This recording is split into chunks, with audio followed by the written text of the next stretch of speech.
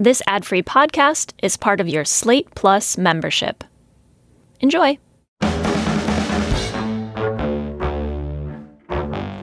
Hello and welcome to the Slate Political Gabfest.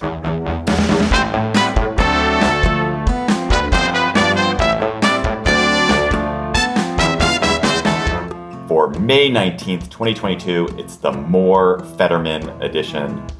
I'm David Plotz of CityCast. I'm in Washington, D.C. I'm joined delightfully, as ever, by John Dickerson of CBS's Sunday Morning. Hello, John.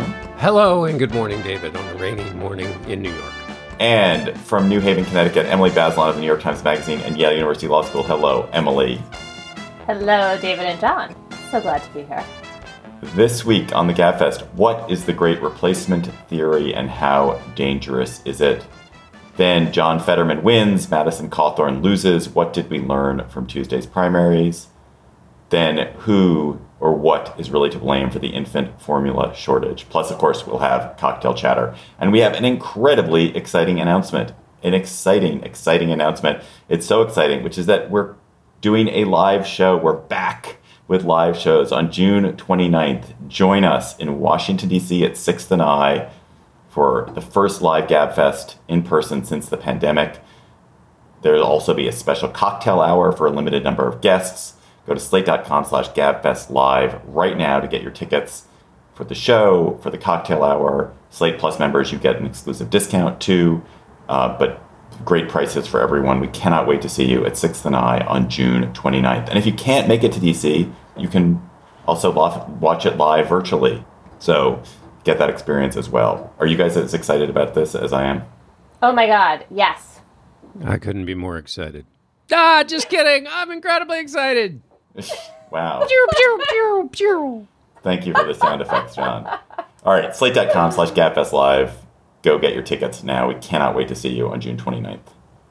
The mass shooting at a supermarket in Buffalo by a shooter animated by racism and by a theory that has enthralled much of the American right wing has horrified and just saddened so many of us. This is, of course, the nth version of this. Yet another young, angry, disaffected white man who commits a horrific act against people of color, motivated by terrible reasons. So, Emily, what is the great replacement theory that we've heard so much about it, and what is its grip on the Republican Party? So this is a theory that somebody in a conspiracy, sometimes Jews, are plotting to replace the current majority white population of the United States with a majority non-white population. This shooter was obsessed with Black people. So it's, virulently racist. And the grip, so this is the part that I find kind of heartbreaking, but also I feel so at a loss about what is really a good way to address it. I think there is a lot of just like racism and fear threaded through this. I think there's also a sense that the country is changing in a way that some white people who feel dispossessed, feel alienated, feel like they're being left behind are just incredibly angry about.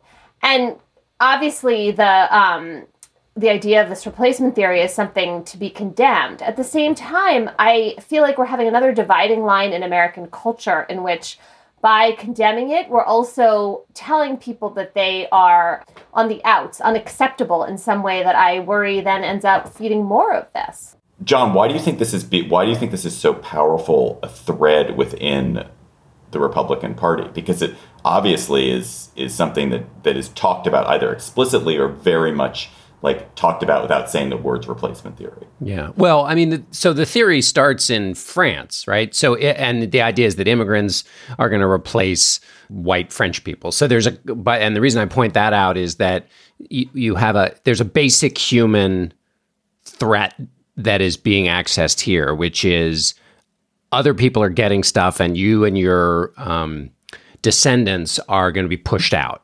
The sense of diminished status is one of the strongest and most powerful movers in political psychology. And so it's a kind of natural human issue. Then in the United States, there has always been a conservative connection between the idea it's not just blacks and Jews. It's anybody who represents anything that's going to kick out the legs from under this American life that you've been promised and attack your status.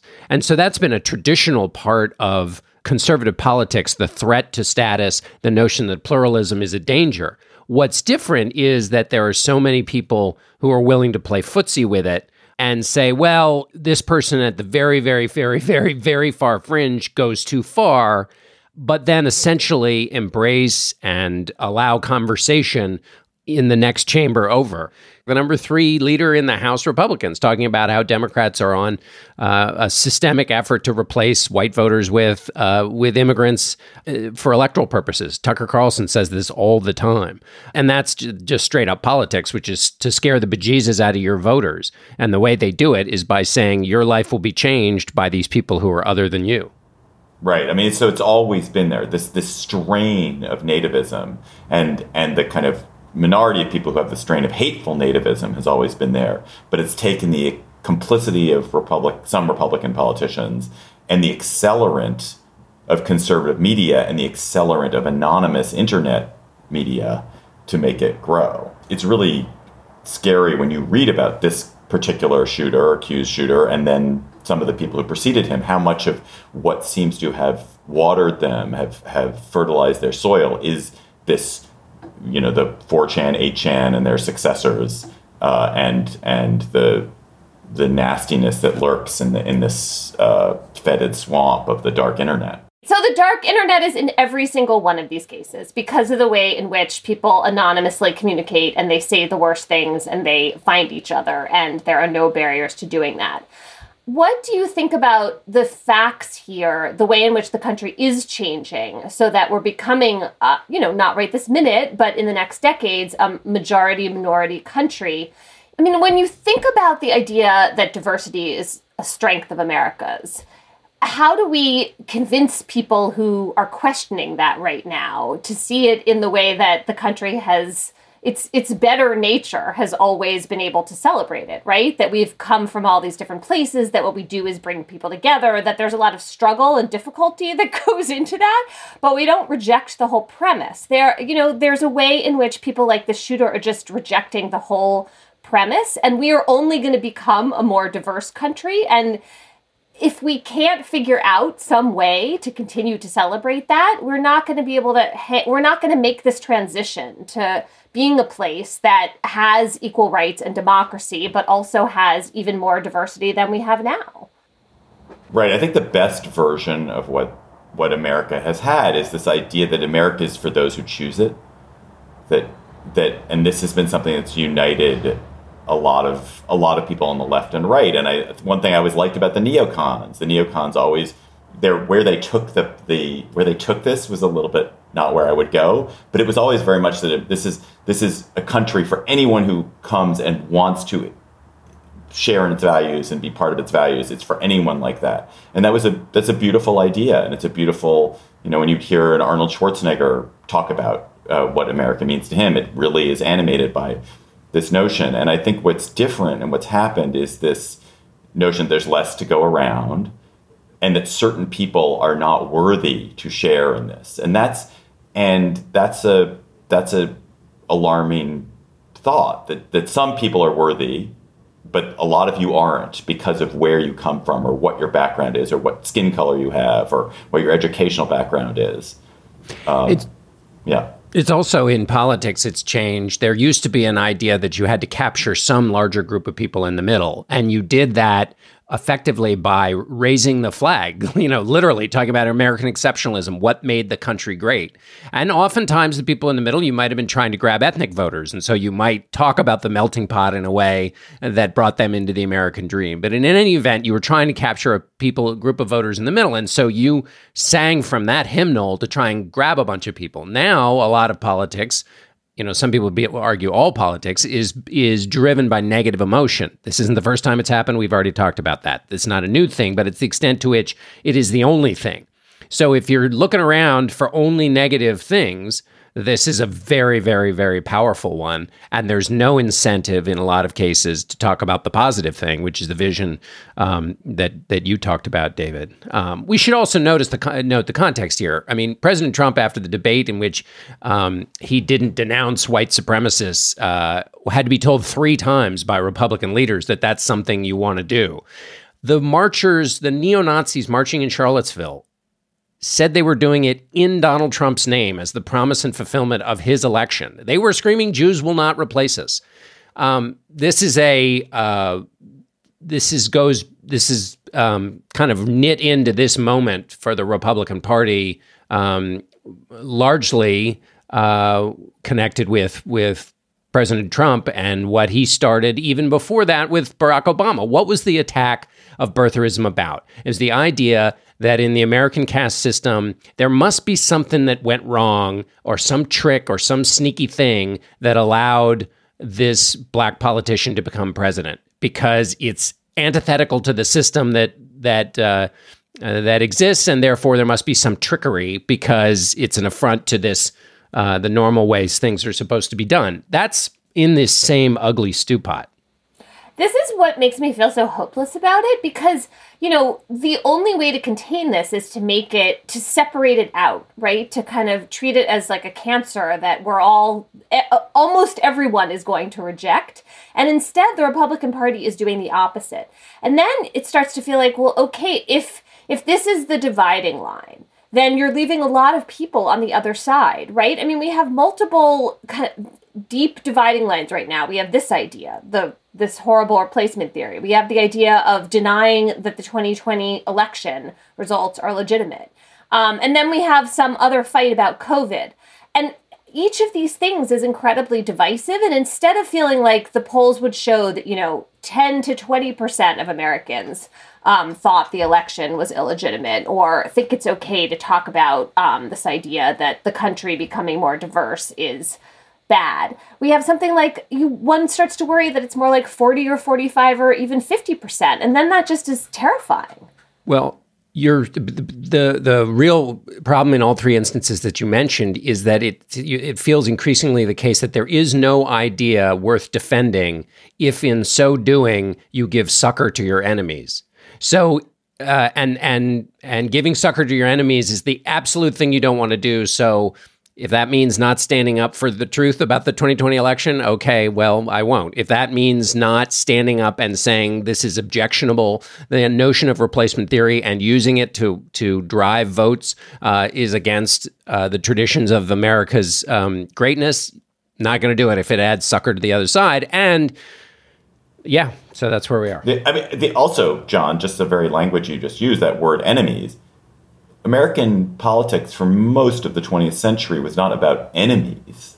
You didn't have enemies in politics. You had rivals, you had opponents, you had people who had different views, and sometimes the disagreements were extremely heated. I'm not saying that it was all candy and brightly colored shoelaces in 1953, but it was a sense of a shared journey we were all on together. So a lot of people were left out of the journey. A lot of people were left. A lot of people were, of course, a lot of people were left out of the journey. But it was, the political class did act in unity for the most part. And the Pew surveys that they've been taking since 1994 show this, which is that a greater number of people in both parties view the other side not just as the opponents, but the enemies. In 1996, Bob Dole, at his convention speech, made a special detour in his speech to say that he considered Clinton his opponent, not his enemy. And why did he do that? Because, again, of those voters in a middle that existed, that he wanted to show that he had, and by the way, also in that speech, he said anybody who would,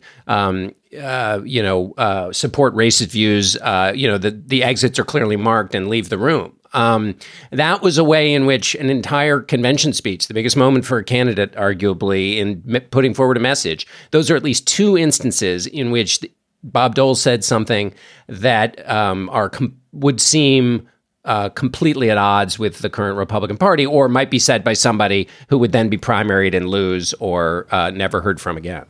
Right. But you also feel that actually in 2012, Mitt Romney could have said that and it would have been fine. Mitt Romney couldn't get within 1,000 miles of the Republican nomination just 10 years later. The one small final point I want to make actually about this majority-minority question around the country, I don't know. It's so hard to talk about. It's so hard and it's so hard. You can hear us struggling to talk about this in a way that Tucker Carlson does not struggle to talk about it. And that's an issue. And also, we should just, I don't know what you guys think about the causal arrow, but I think it's a mistake I think it's important to clarify that this particular shooter and any individual shooter's motivations, drawing the line back to what motivates them is highly dangerous and requires a lot of leaps of logic. But what is absolutely true is that the replacement theory that he wrote about in his deranged screed has a lot of similarities to what Tucker Carlson has said out loud and been applauded for by his viewers in terms of a systemic effort by liberals to replace whites with people of color. So Tucker Carlson's essentially saying, you can't blame me for this crazy person. And that's a distinct issue from whether the things you say are the same as this crazy person.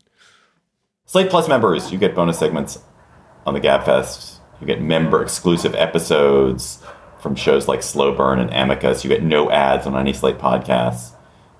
Our bonus segment today, we're going to talk about the Supreme Court. We're going to talk about, in particular, Clarence Thomas's comments that the Supreme Court is like a marriage which has had infidelity in it.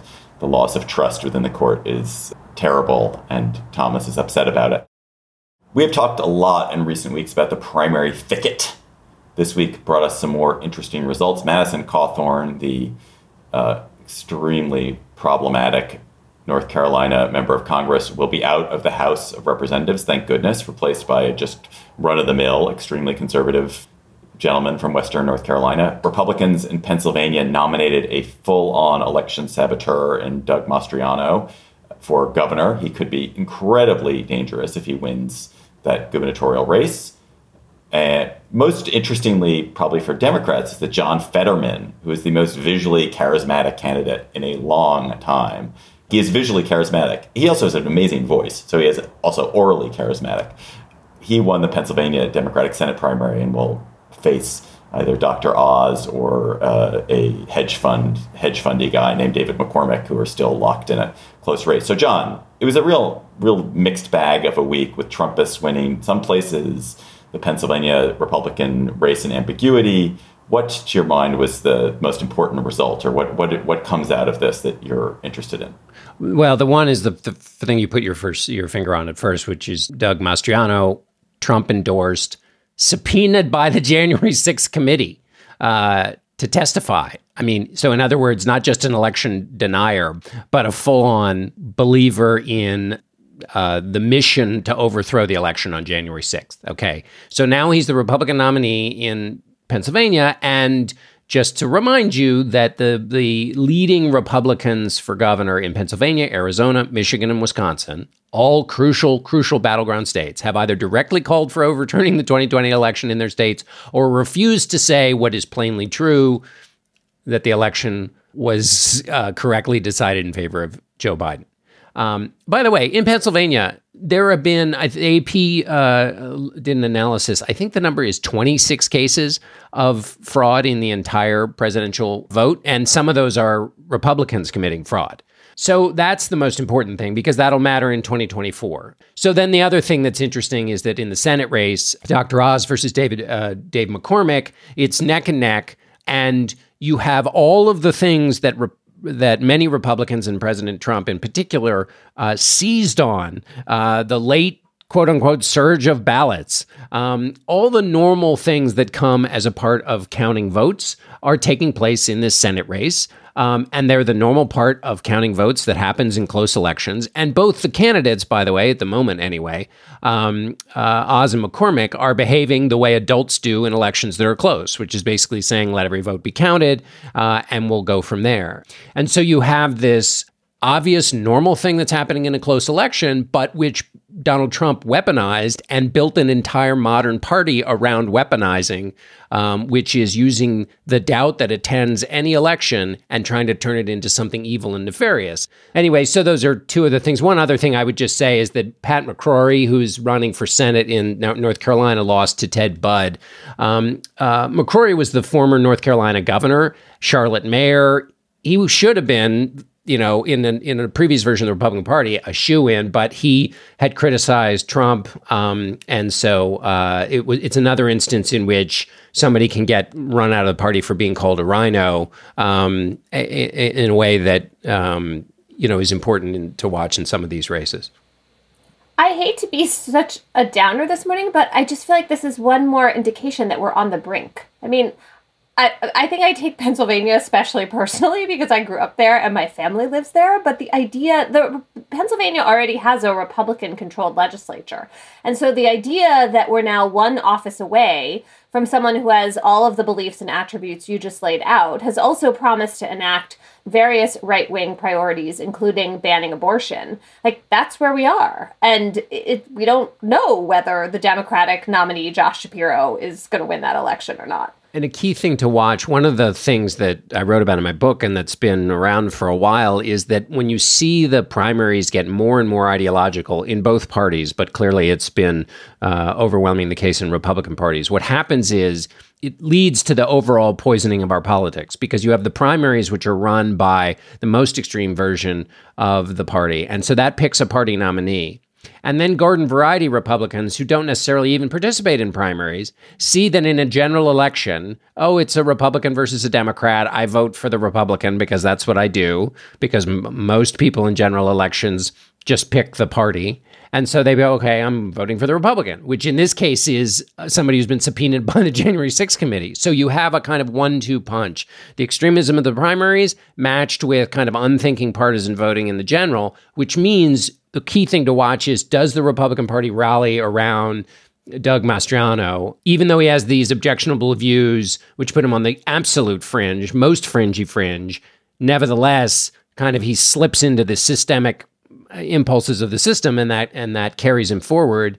And yeah, Josh Shapiro is now, I think the Cook Political Report changed the rating of the race to make it lean Democrat from toss-up.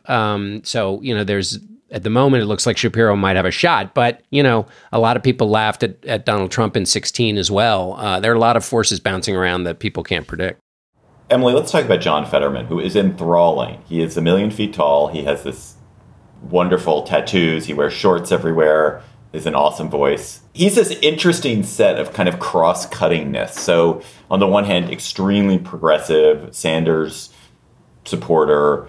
There's this worry that he's going to get weak support from Pennsylvania's black voters, who are 10% of the electorate, but really important for Democratic turnout because of an incident he had where he confronted a black person with a gun when he was the mayor of, Braddock, Pennsylvania? Is that the name? Yeah, I mean, so he pulled a gun on a jogger because he had heard shots in the neighborhood. But also there's this kind of potential crossover from your Margaritaville Republicans who want weed and good vibes like everybody else.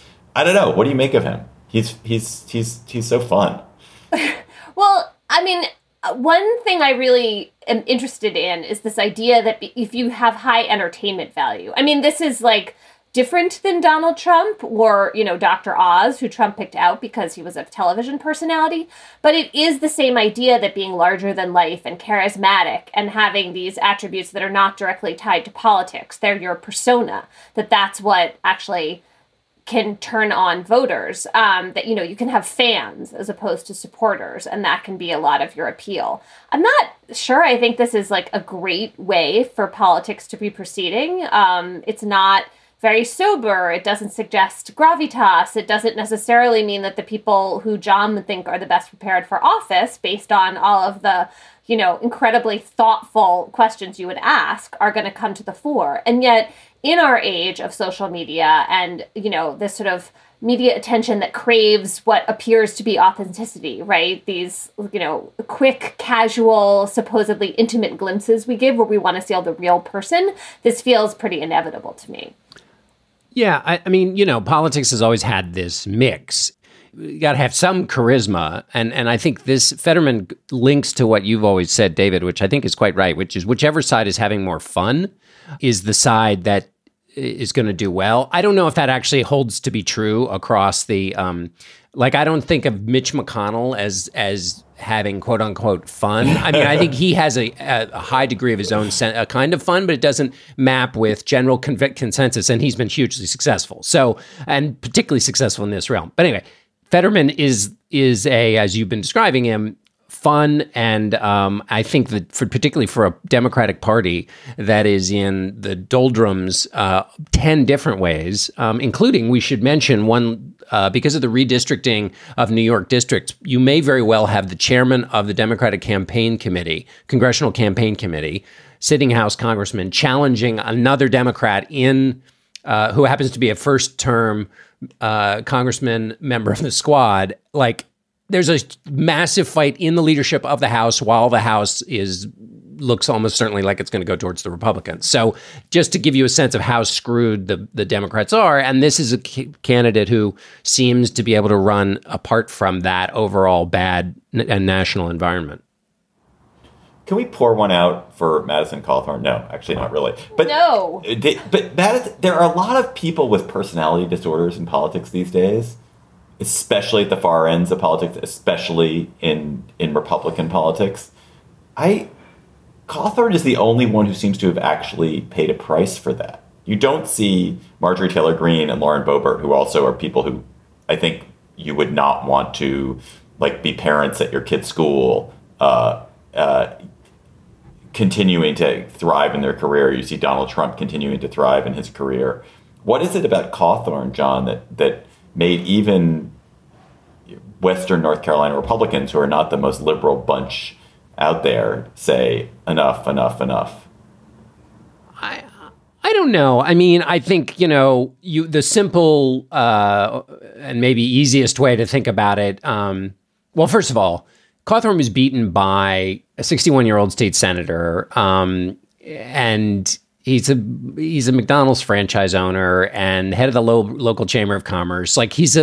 He's not an objectionable candidate. So they had you can't beat something with nothing, and they had way more than nothing. They had a real candidate. I think but to get to your original question, Cawthorn said all these things about Republicans that embarrassed them, which is crazy because lying about an election will make you leader of the party, which is a crazy thing to say. And saying lots and lots of other crazy things are part of what many Trump supporters say is his special skill. And yet there are some things, if you say it about Republicans, that will get you in trouble. And it feels like his claim about the orgy parties and because he was talking about his colleagues maybe was what caused the problem. The minute I say, the accumulation of embarrassing gaffes and incendiary moments, that's like the ticket to stardom for other members of the party. So I guess the only thing that makes him different is that he claimed private behavior by Republicans that made them embarrassed. The infant formula shortage has stressed out parents across the country. There are 4 million infants in the U.S., by my calculation, about 4 million people who are 1 year or less. It's also, this formula shortage has created a wonderful new set of potential attack ads for Republicans, and it's cast a light on a very curious food business. And President Biden on Wednesday invoked the Defense Production Act to prioritize formula production so that companies that make formula have to put their formula orders ahead of other things that they might make that were ahead of it in line. So they might make yogurt, but instead they've got to use their line to make formula, and also to make it easier to bring formula that meets U.S. specs into the U.S. By plane. So commissioning commercial airliners to fly some of that formula into the U.S. So Emily, why is there a shortage of infant formula in the U.S.? The immediate cause of the shortage is a recall of a lot of product from Abbott Laboratories, which is one of the 4 companies that makes baby formula in the United States. And they had some real problems at one of their production facilities. There was bacteria, babies got sick, 2 babies actually died. And so it has taken some time for the federal government to allow that facility to come back online. There also are supply chain problems because of the pandemic, kind of familiar frustration in our times. And then I think, as you said, this is a curious business and it's regulated in these very specific ways. You have tariffs on formula from other countries and a lot of rules, very specific, nitpicky rules about things like labeling. So we don't really have foreign producers of baby formula that are major sellers here. And then you have the involvement of WIC, which is the really important federal program for making sure that low-income babies get food they need. But it, as I understand it, has also created regulations that then have created this situation where you only have these 4 producers. You have an incredibly concentrated industry. And so one recall by one producer had this huge effect because of these underlying conditions. There are more than 4 producers. 4 producers control 90% of the market. And there are some up-and-coming producers, including one that just does organic formula. And I was talking to somebody who worked with this up-and-coming producer, and they said so the business is essentially 2 things. Can we secure an adequate amount of milk to make our formula from? So do we have the supplies of cow milk that we can then turn into the formula? That's one thing. But the main thing is just it's a regulation business. It's spending an enormous amount of time and energy getting FDA approval. And once you formulate it, it's great. You can get on the shelves. Awesome. But any tiny little thing you want to do to that formula, you have to go through this whole FDA approval process again. And so it's enormously difficult. And you have this situation where formulas that are approved in Europe are not allowed in here. And there has to be, it's crazy that there isn't some kind of, what's it called, when you reciprocity? Reciprocity. Yeah, reciprocity. That here you have a regulatory agency in a country, and we can certify that their regulatory agency knows what it's doing, and they certify this formula is okay. It's crazy that there isn't some system for allowing that kind of formula into the United States in a time like this, and for allowing our formula into their markets at a time like this. Forbes had a good story about the company ByHeart, which took 5 years to try to. It was the first company, the first new manufacturer of baby formula in 15 years, and it took the company 5 years to get everything in place to be able to do it. We should mention that the reason that there is a lot of this scrutiny from the FDA is that there's nothing more. That it's a safety issue. They may have that there's not only the danger of common bacteria that regular adults can live through, but that infants and newborns can't, that you have to try to, some of which, as I understand it, can get into the formula even when it's at home and you just first open it. So that it's highly difficult to keep it safe and clean. And then there's also all of these, all of the requirements in terms of the kinds of vitamins and proteins and all these other things that have to be in there, all of which is supposed to be for the health of the baby. It might go too far, but there's, when you're talking about the life of newborns, innocent babies, that's a particularly fraught situation, which we see in Abbott closing down their plant when there was this, when the FDA found its ruling, which Abbott, by the way, doesn't agree with. They don't say there's a direct causation between the deaths and their product. Fraught is the word. Fraught is the word in all of this, because feeding a child under any circumstances is an extraordinarily emotional thing. Like, as a parent, the most important thing you have is you have to make your child, your child has to be nourished. You have to give your child food and shelter and love and protection. And the idea that you can't do it, or that you can't do it in the way you want, is terrifying. And this is for infants, and it's all the more so for infants. And then it's tied up with the extremely complex and often personal and nasty politics around breastfeeding, where people who are feeding their children formula often feel and often are judged by other people for not breastfeeding their children. And that is itself a kind of like deeply complicated issue that Emily, I know that you surely have thought about as a mother when you had little children, and certainly I thought about when I had little children.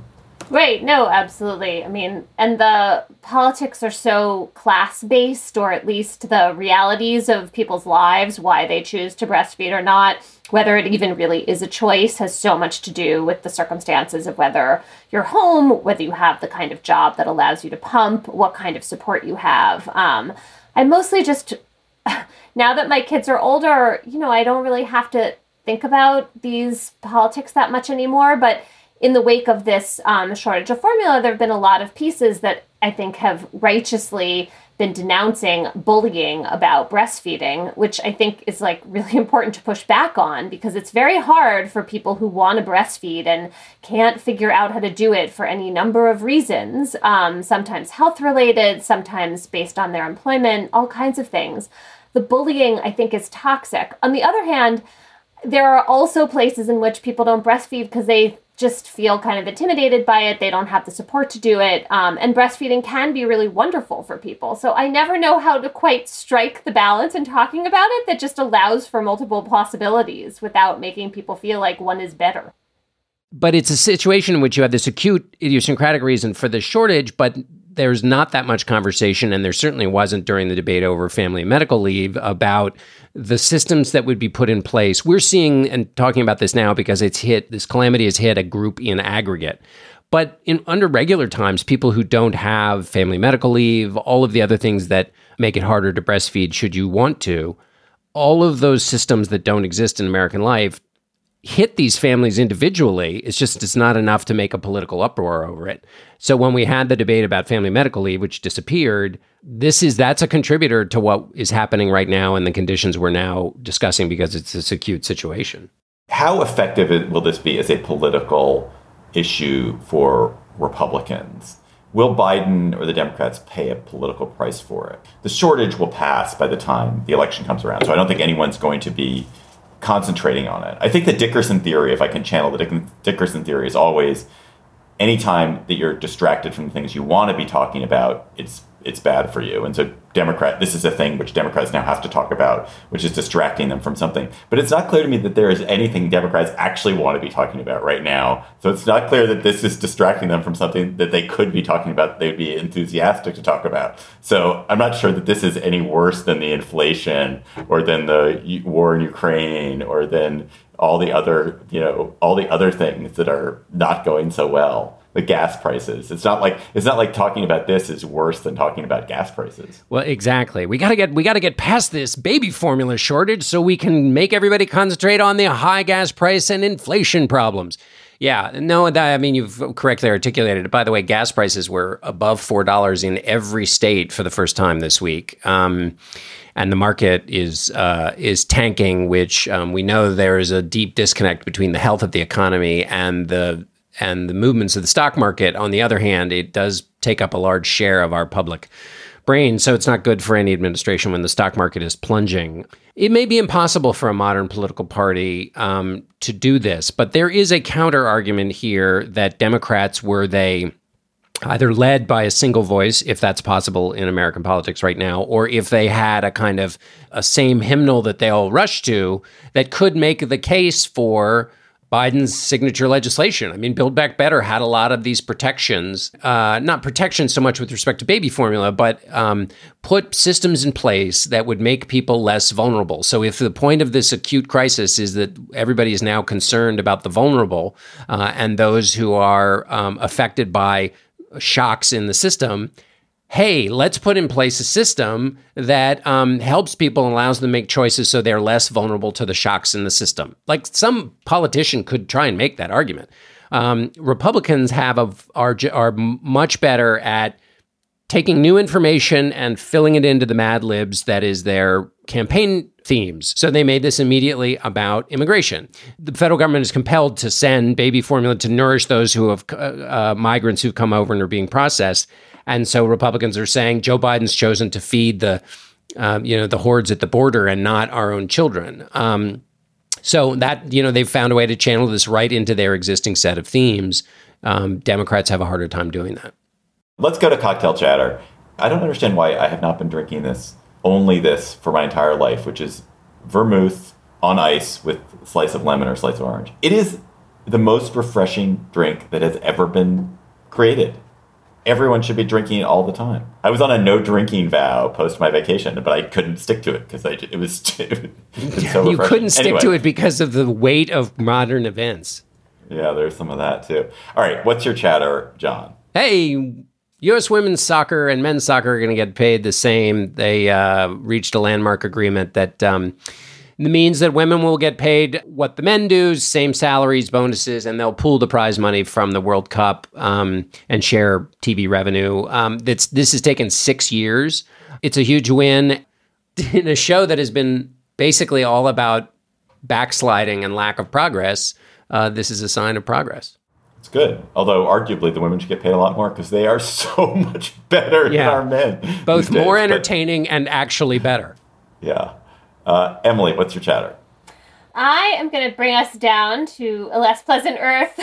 Just to round out the show, I want to recommend a piece by Patricia Campos Melo about how President Bolsonaro in Brazil has teamed up with Google and Facebook to end the chances of an effort, some legislation that would have taken on big tech in Brazil. So this was an effort to try to do some social media reform, make the social media companies pay for some journalism along the lines that Australia also tried.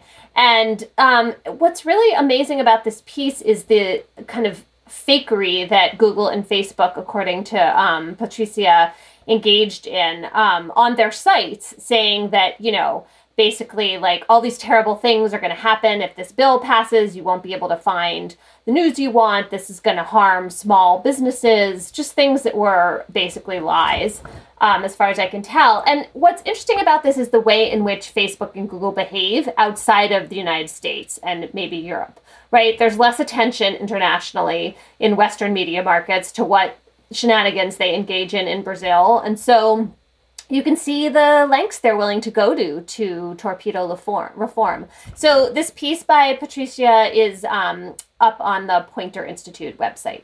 And we should note that Bolsonaro's victory, many people argue, was totally the result of misinformation, disinformation on social media. And when he won, his supporters who support his fascist approach were chanting Facebook and WhatsApp, arguing that allowed them to kind of create this grassroots thing. But what a lot of people would say, it allowed him to use misinformation to get elected. Right. Unholy alliance. Thank you for adding that. My chatter, two quick ones. One, I saw the sort of a distillation of Gen X childhood that was pure giddiness. It was a little, I guess it's a YouTube thing. I saw it around on Twitter, which is somebody cut the Dirty Dancing climactic scene of Patrick Swayze and Jennifer Grey and the big dance to Time of My Life, and they cut it to the Muppet Show theme song. Oh my God. I have to watch that. It is just pure giddiness, and as children of Gen X, these are two exactly, Emily.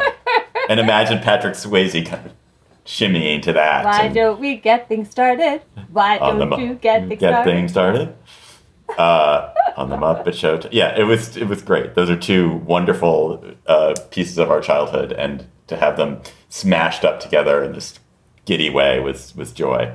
The other thing is I just finished watching Band of Brothers. I know I'm the latest person. I know it's 20 years late, but my goodness, what a great show. If you haven't seen Band of Brothers, it's an HBO show. It's 10 episodes about this unit that fought, a paratroop unit that fought its way from Normandy to Germany, and it's just a story of their fighting. It's a lot of men, a lot of white men at war, but if you don't like white men at war, you will not like it, but it's really, really, really good and compelling and beautifully done. So check it out. Listeners, you have given us excellent chatters. You tweet them to us at @SlateGabfest, and you email them to us at gabfest@slate.com. And this week's chatter comes from Dylan Bindman. Hello, Gabfest. This is Dylan Bindman from St. Paul, Minnesota. My cocktail chatter this week is a video article on Vox called Who Made These Circles in the Sahara? The video explores these mysterious, perfectly shaped circles deep in the Sahara that are easily visible on Google Earth. No one seemed to know what these circles were or how they got there. The video documents each step of solving the mystery and also shows the reporting process from the inside out. In addition to a satisfying answer to the mystery, you also get a feel for the complicated and unexpected path that journalism can take. Awesome. That is our show for today. The Gabfest is produced by Shana Roth. Our researcher is Bridget Dunlap. Our theme music is by They Might Be Giants. Ben Richmond is Senior Director for Podcast Operations. Alicia Montgomery is the Vice President for Podcasting at Slate. Please follow us on Twitter at @SlateGabfest and tweet your chatter to us there. And please come to our live show June 29th at 6 and I in Washington, D.C. Go to slate.com/GabFestLive to get your tickets. And also, if you can't make it to DC, you can stream it too that night. So slate.com/GabFestLive. We really want to see you there. For Emily and John, I'm David Plotz. Thanks for listening. We'll talk to you next week. Hi, Slate Plus. How are you? We're a big, happy family on Slate Plus. Here at the Slate Plus in the Basilon, under the Basilon court of Slate Plus. But the previous era, the previous court was so much better. That was the craziest thing that Justice Thomas said. Sorry, we're backing into this topic. Okay, let's back into the topic. So, Emily, what has happened to the big happy family that's the Supreme Court? Justice Thomas this week in a speech to a conservative group, because, of course, said that the leak of the Alito draft opinion about that would overturn Roe v. Wade is like an infidelity in a marriage. It can never be forgotten. I guess it'd be forgiven but not forgotten, perhaps. Is that what he said? And there's no longer the comity and decency and get-alongness that characterized the Rehnquist court. So it's interesting that he would say that the Rehnquist court was so good because they lost a lot more. He lost all the time on the Rehnquist court. Now he's winning all the time, but he's unhappier about a workplace. But what do you make of Justice Thomas's complaints about his workplace? He's really pissed off at Chief Justice John Roberts. That's what I got out of that, because he specifically said this was a different court 11 years ago.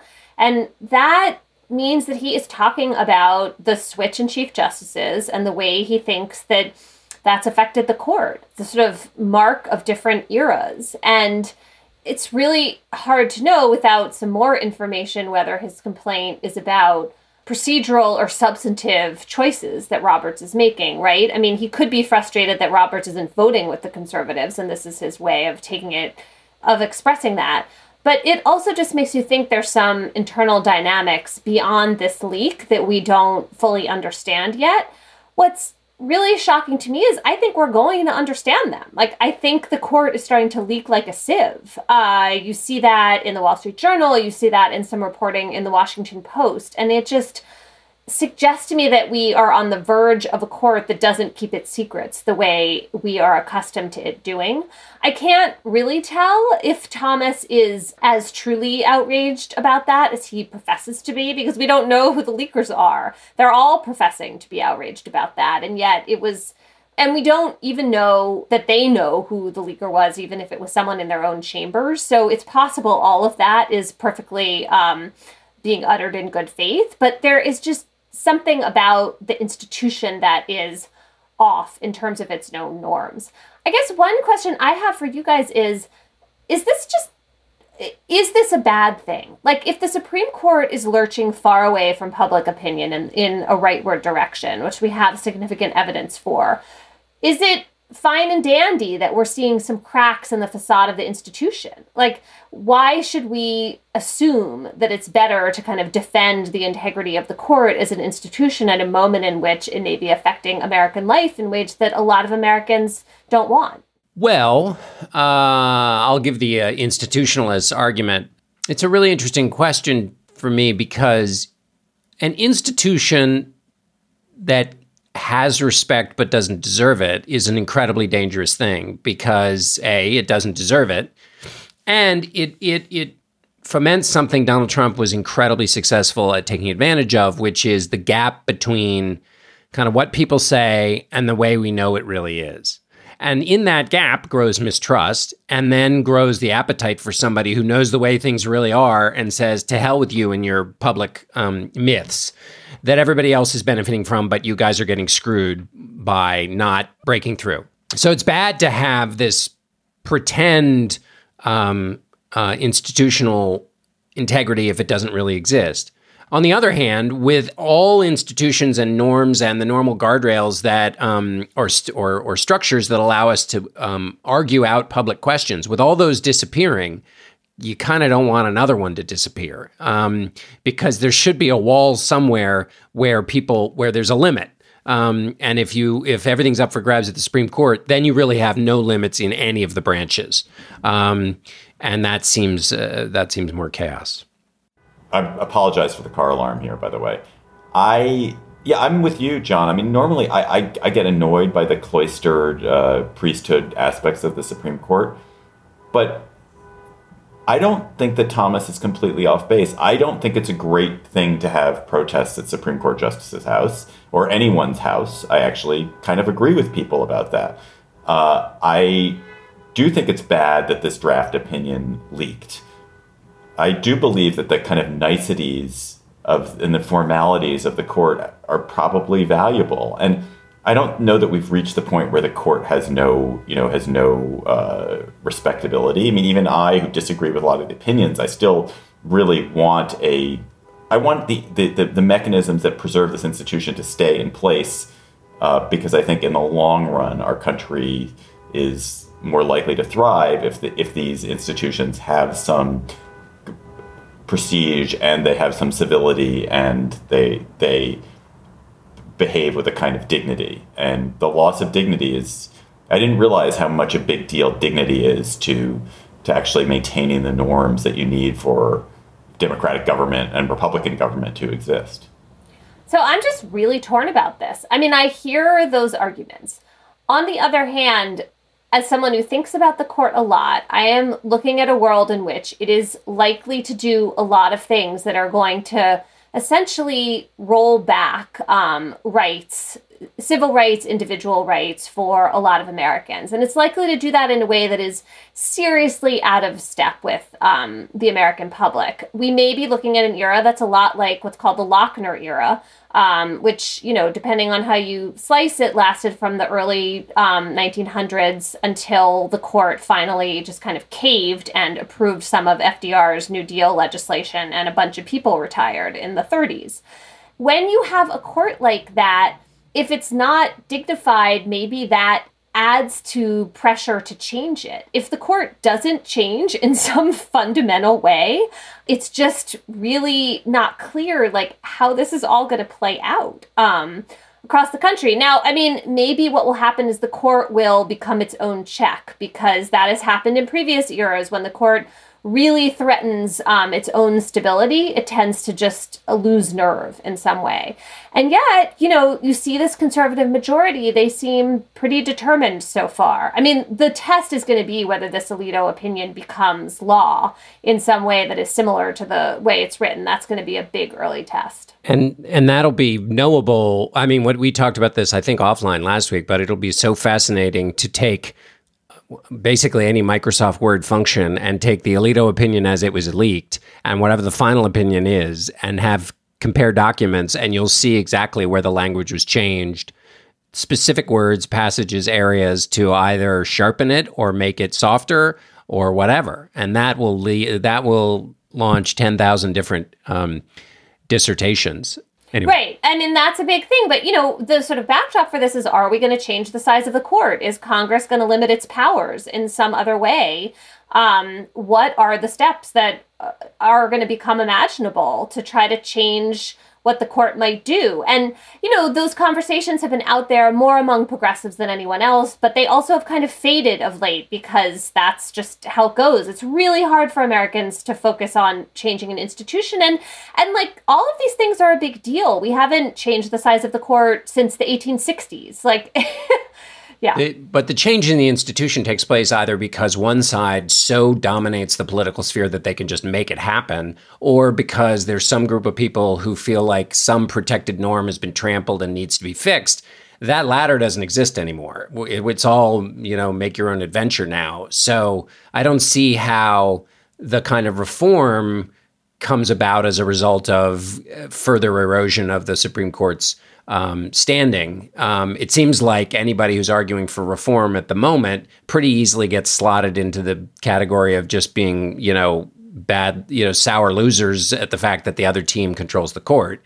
And so, in other words, which is a bad foundation on which to make change if it's not broad based for that kind of a big change in American life. One final thing for you, Emily, isn't it important to make a distinction between the erosion of the court that has taken place in way like having Supreme Court Justice Thomas's wife be involved in trying to overthrow a free and fair election, which erodes the court significantly, and his refusal to step down from cases where that would be an issue.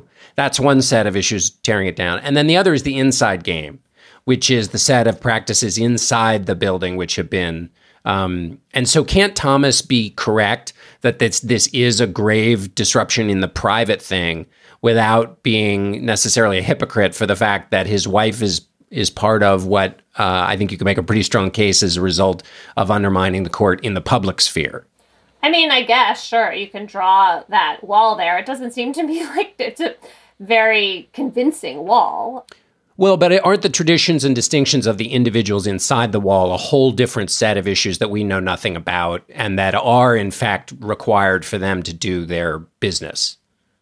Sure, I wouldn't say we know nothing about them, but I also think that Thomas's refusal to recuse himself and just the way in which it seems like Ginny Thomas's work has permeated Thomas's thinking and thus the court itself. Like, I just don't see how that outside-inside line really holds up, given his own role. It would be one thing if he was being a real purist about Ginny Thomas's work, but given that he's not, I don't see how we know that she's not affecting the internal works of the court. Yeah, I guess I meant in this specific case. The breach in this specific case being distinct, but I see what you're saying. All right, Slate Plus. Catch you later.